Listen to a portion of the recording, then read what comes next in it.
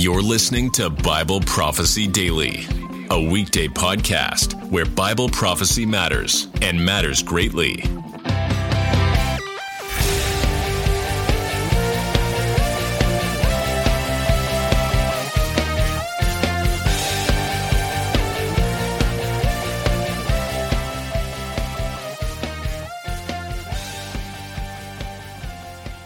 Greetings and salutations. My name is Mike Ufferman. I work with the Ministry of Zion's Hope. I've been with them since 2001, so it's been a few years now. And I'm definitely a pre-wrath advocate, which is one of the benefits of having worked with Marv Rosenthal on a day-to-day basis and his son David Rosenthal. And so today I have the privilege of talking to you about a pre-wrath topic of my choice. And so I think today we'll go ahead and start with some of the very, very simple basics, but not specifically an area that you might consider a pre-wrath area. And the reason that I say that is because it's regarding the issue of two resurrections. I know one of the questions people have sometimes is the idea of two raptures, but I don't want to address that right now. We'll go ahead and address the issue of two resurrections. And Scripture is very clear that there are two resurrections, and we'll get into that. And I think we'll do it in two parts. And so this one will deal with the first resurrection, and we'll make some more clarification on that here as we move along today. But the choice is really yours, one or the other. You choose which resurrection you want to be part of. Let's go ahead and start with a quick prayer. And so, Lord, we thank you now for the day. We thank you for just your blessing upon us and your provision for us in every way, the air we breathe, the food we eat, the homes we live in, the cars we drive. And we're just a very, very blessed people. We thank you, Lord, for your word, the very word of God that allows us to get to know you and your character much better, and also to get to understand the end times much better as well, our future, our destiny. And so, Lord, I just pray that you give me the right words to say, and I also pray that you'd give everybody who's listening today, especially the one individual that I'm talking to right now, the attentiveness and the alertness and the understanding of the things that I'm saying. And so, Lord, I pray all these things in Jesus' name. Amen. So if you have your Bible out, you can go ahead and turn into the book of John, chapter 3, and we'll start in verse 1. Again, John chapter 3 and verse 1. And it says, "There was a man of the Pharisees named Nicodemus, a ruler of the Jews." He was a religious ruler. He definitely should have known his scripture. And here in verse 2 it says, "The same," that's Nicodemus, "came to Jesus by night and said unto him, Rabbi, we know that thou art a teacher come from God. For no man can do these miracles that thou doest, except God be with him. Jesus answered and said unto him, Verily, verily, I say unto thee," now here's the key phrase, "except a man be born again, he cannot see the kingdom of God." Let me repeat that. "Except a man be born again, he cannot see the kingdom of God." And that reminds me of the 1960s when I was growing up, the 1970s, that people that we used to commonly call the Jesus freaks, they would come up to you and they say, "Hey man, you got to be born again." I remember back in those days, I had several friends that tried to tell me that I needed to be born again, and I really didn't understand what they meant. But studying Scripture, I definitely understand what they meant, and now I understand what it means, and I also understand that it's something that not only do I need, but we all need. Again, "except a man be born again, he cannot see the kingdom of God. Nicodemus saith unto him, How can a man be born when he's old? Can he enter the second time into his mother's womb and be born?" Of course, that's a ridiculous question. But Jesus answered, "Verily, verily, I say unto thee, except a man be born of water and of the Spirit, he cannot enter into the kingdom of God." In other words, Jesus is explaining what it means precisely to be born again. Except a man be born of water and of the Spirit. Now, in case that's not clear enough, on how you must have two births, birth of the water and birth of the Spirit, Jesus goes on and he explains even more. And he says, "That which is born of the flesh is flesh," equating that to being born of the water from the mother's amniotic fluid, the mother's water. And The other part of this then is that you must be born of the Spirit, and Jesus says, and that which is born of the Spirit is spirit. In other words, we have to have two births. We have to have the birth in the flesh, in other words, physically be born into this world, and then we have to have the birth of the Spirit, a spiritual birth. And so I can remember, well, I don't actually remember, 1957, August 27th, as a matter of fact, 1957 was when I was physically born. That was being born of the flesh.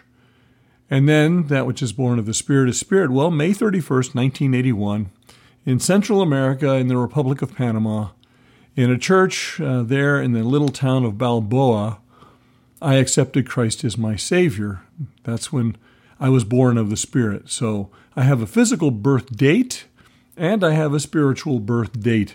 Just like you cannot say that you were born without actually having a birth date, you can't be spiritually born without having a spiritual birth date as well. There has to be an event, a time, when you accepted Christ as your Savior. You told him you needed a Redeemer because you were a sinful person, and he's the only one who can take away your sins.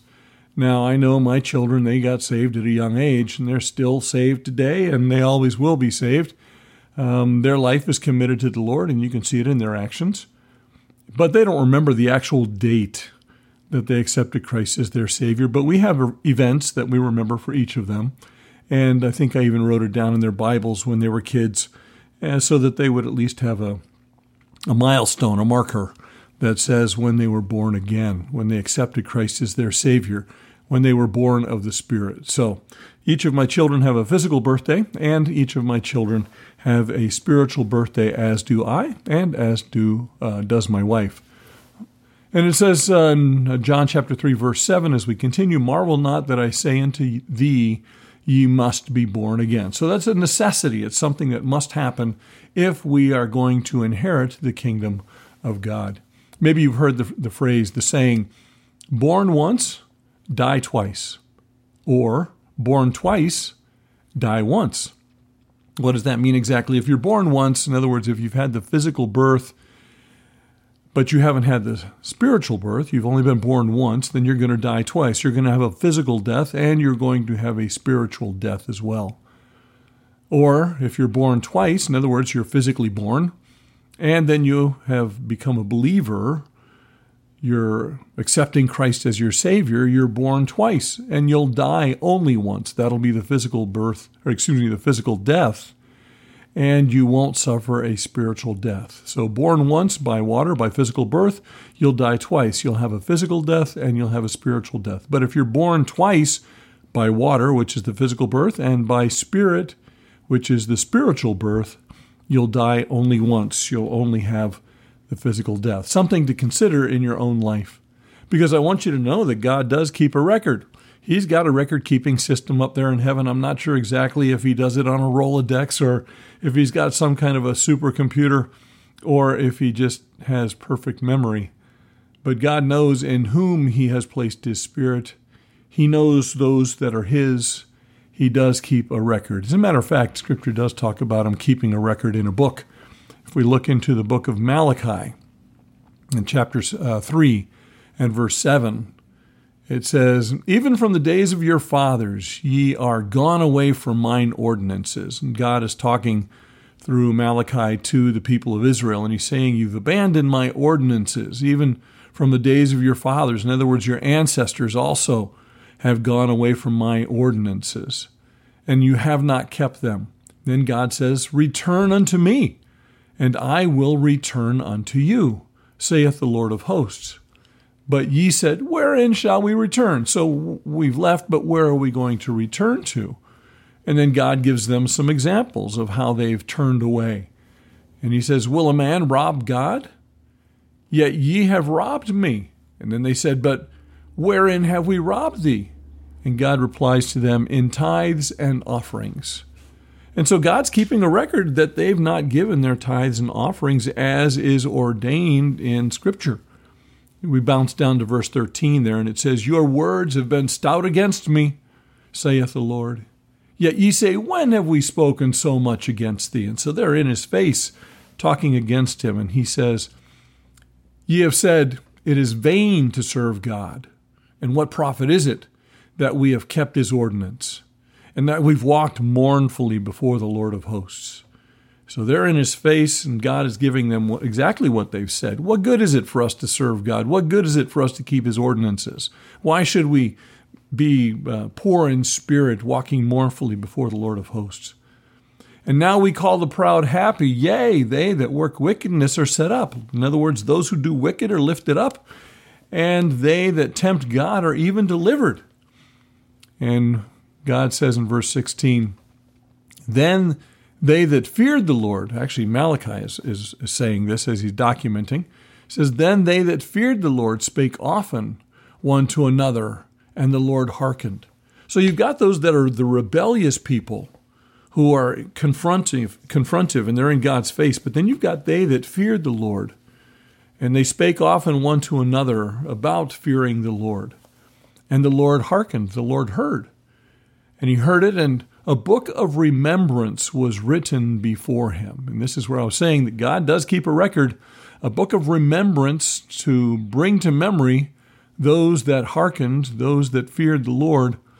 And it was written for them that feared the Lord and that thought upon his name. And so we know that God does keep records. In verse 17 says, they shall be mine, saith the Lord of hosts. In that day, in other words, in some special day, not now, but in that day, someday in the future. Keep in mind, this is Old Testament, and yet God is identifying someday in the future for those that fear, for those that pay attention to God's ordinances. In that day, God says, when I make up my jewels, or when I take up my jewels, or when I collect my jewels, and I will spare them, as a man spareth his own son that serveth him. And we know that certainly God is pleased with his son Jesus. And in the same way, for those that fear him, they shall be God's. And when he comes to take up his jewels, he's going to spare them. He's going to spare them certainly from his wrath. So God records those who are his own children and will come to collect his jewels someday. And the Bible talks about two separate collections of those who are dead. It talks about two resurrections. We can look at two different categories of people just to help us to understand that a little bit better. In Luke chapter 14, starting in verse 12, it says, then said he also to him that bade him, when thou makest a dinner or a supper, call not thy friends, nor thy brethren, neither thy kinsmen, nor thy rich neighbors. So this is talking to somebody who's speaking to the Lord Jesus, and Jesus is saying, when you make dinner or some special meal, don't call your friends, don't call your brothers, don't call those who are your family, your kinsmen, don't call your rich neighbors. And his reason for that is, lest they also bid thee again, and a recompense can be made. In other words, you're calling them to your house, and you know that they'll invite you back to theirs.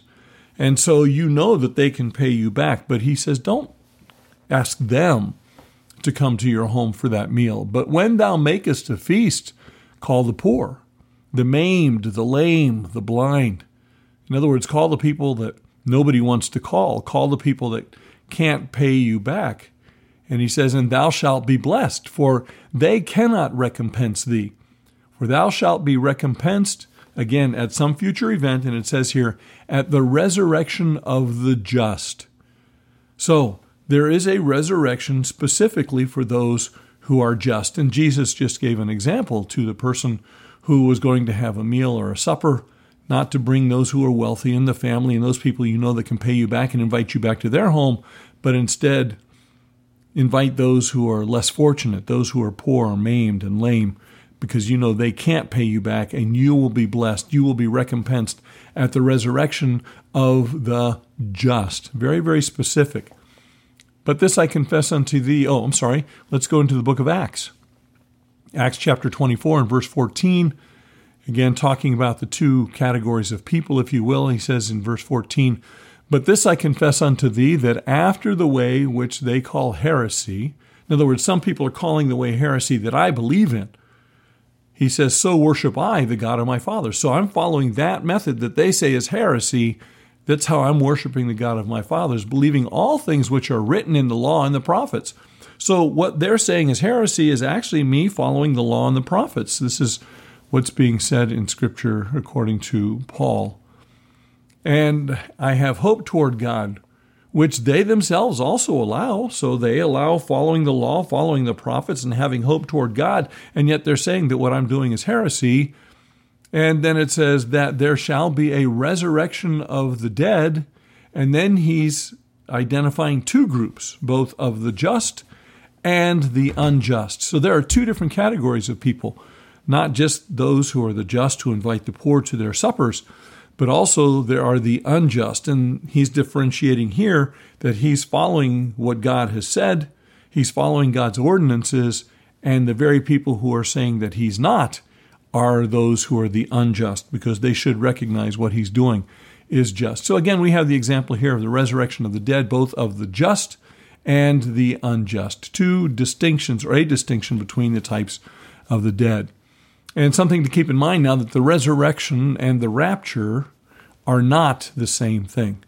Again, the resurrection and the rapture are not the same thing.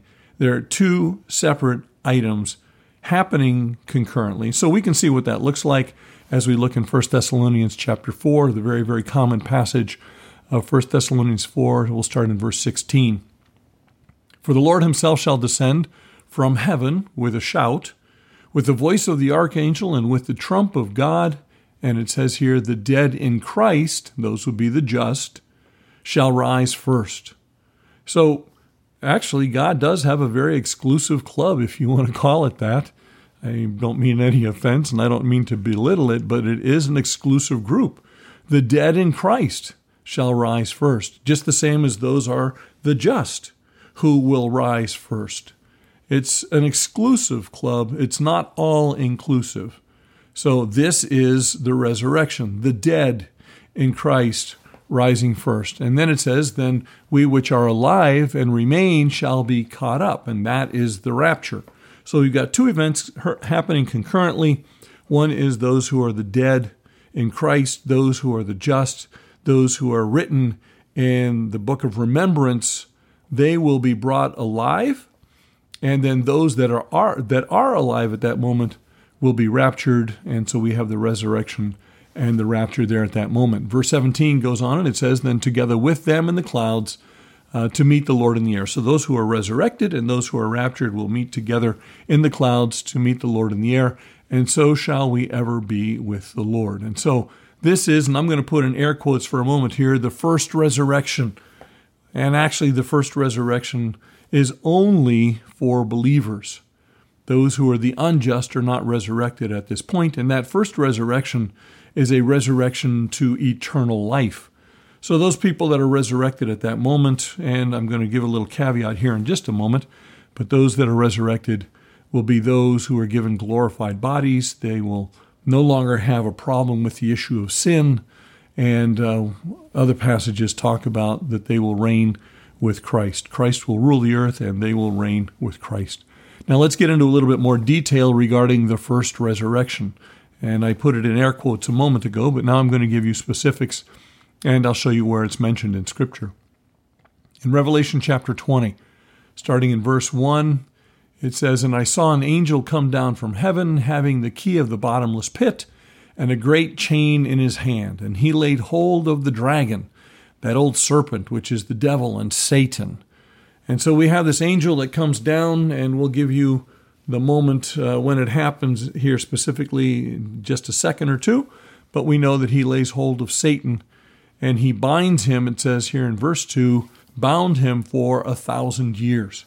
So we are at the beginning of the millennium when Satan is bound. Now, just because we see this, and then the passage goes on and it says, and cast him into the bottomless pit and shut him up and set a seal upon him that he should deceive the nations no more till the 1,000 years should be fulfilled. Just because we know that he's being bound for 1,000 years, and then we also see that he's not going to deceive the nations for 1,000 years, and that at the end of the 1,000 years, when that's fulfilled, that he must be loosed for a season. It does not mean that our timeline has moved forward 1,000 years for the remainder of what's said in this passage of Scripture. In other words, We see at the beginning of this 1,000 years that he's bound, he's locked up. We know what's going to happen to him at the end of the 1,000 years, but we have not moved forward.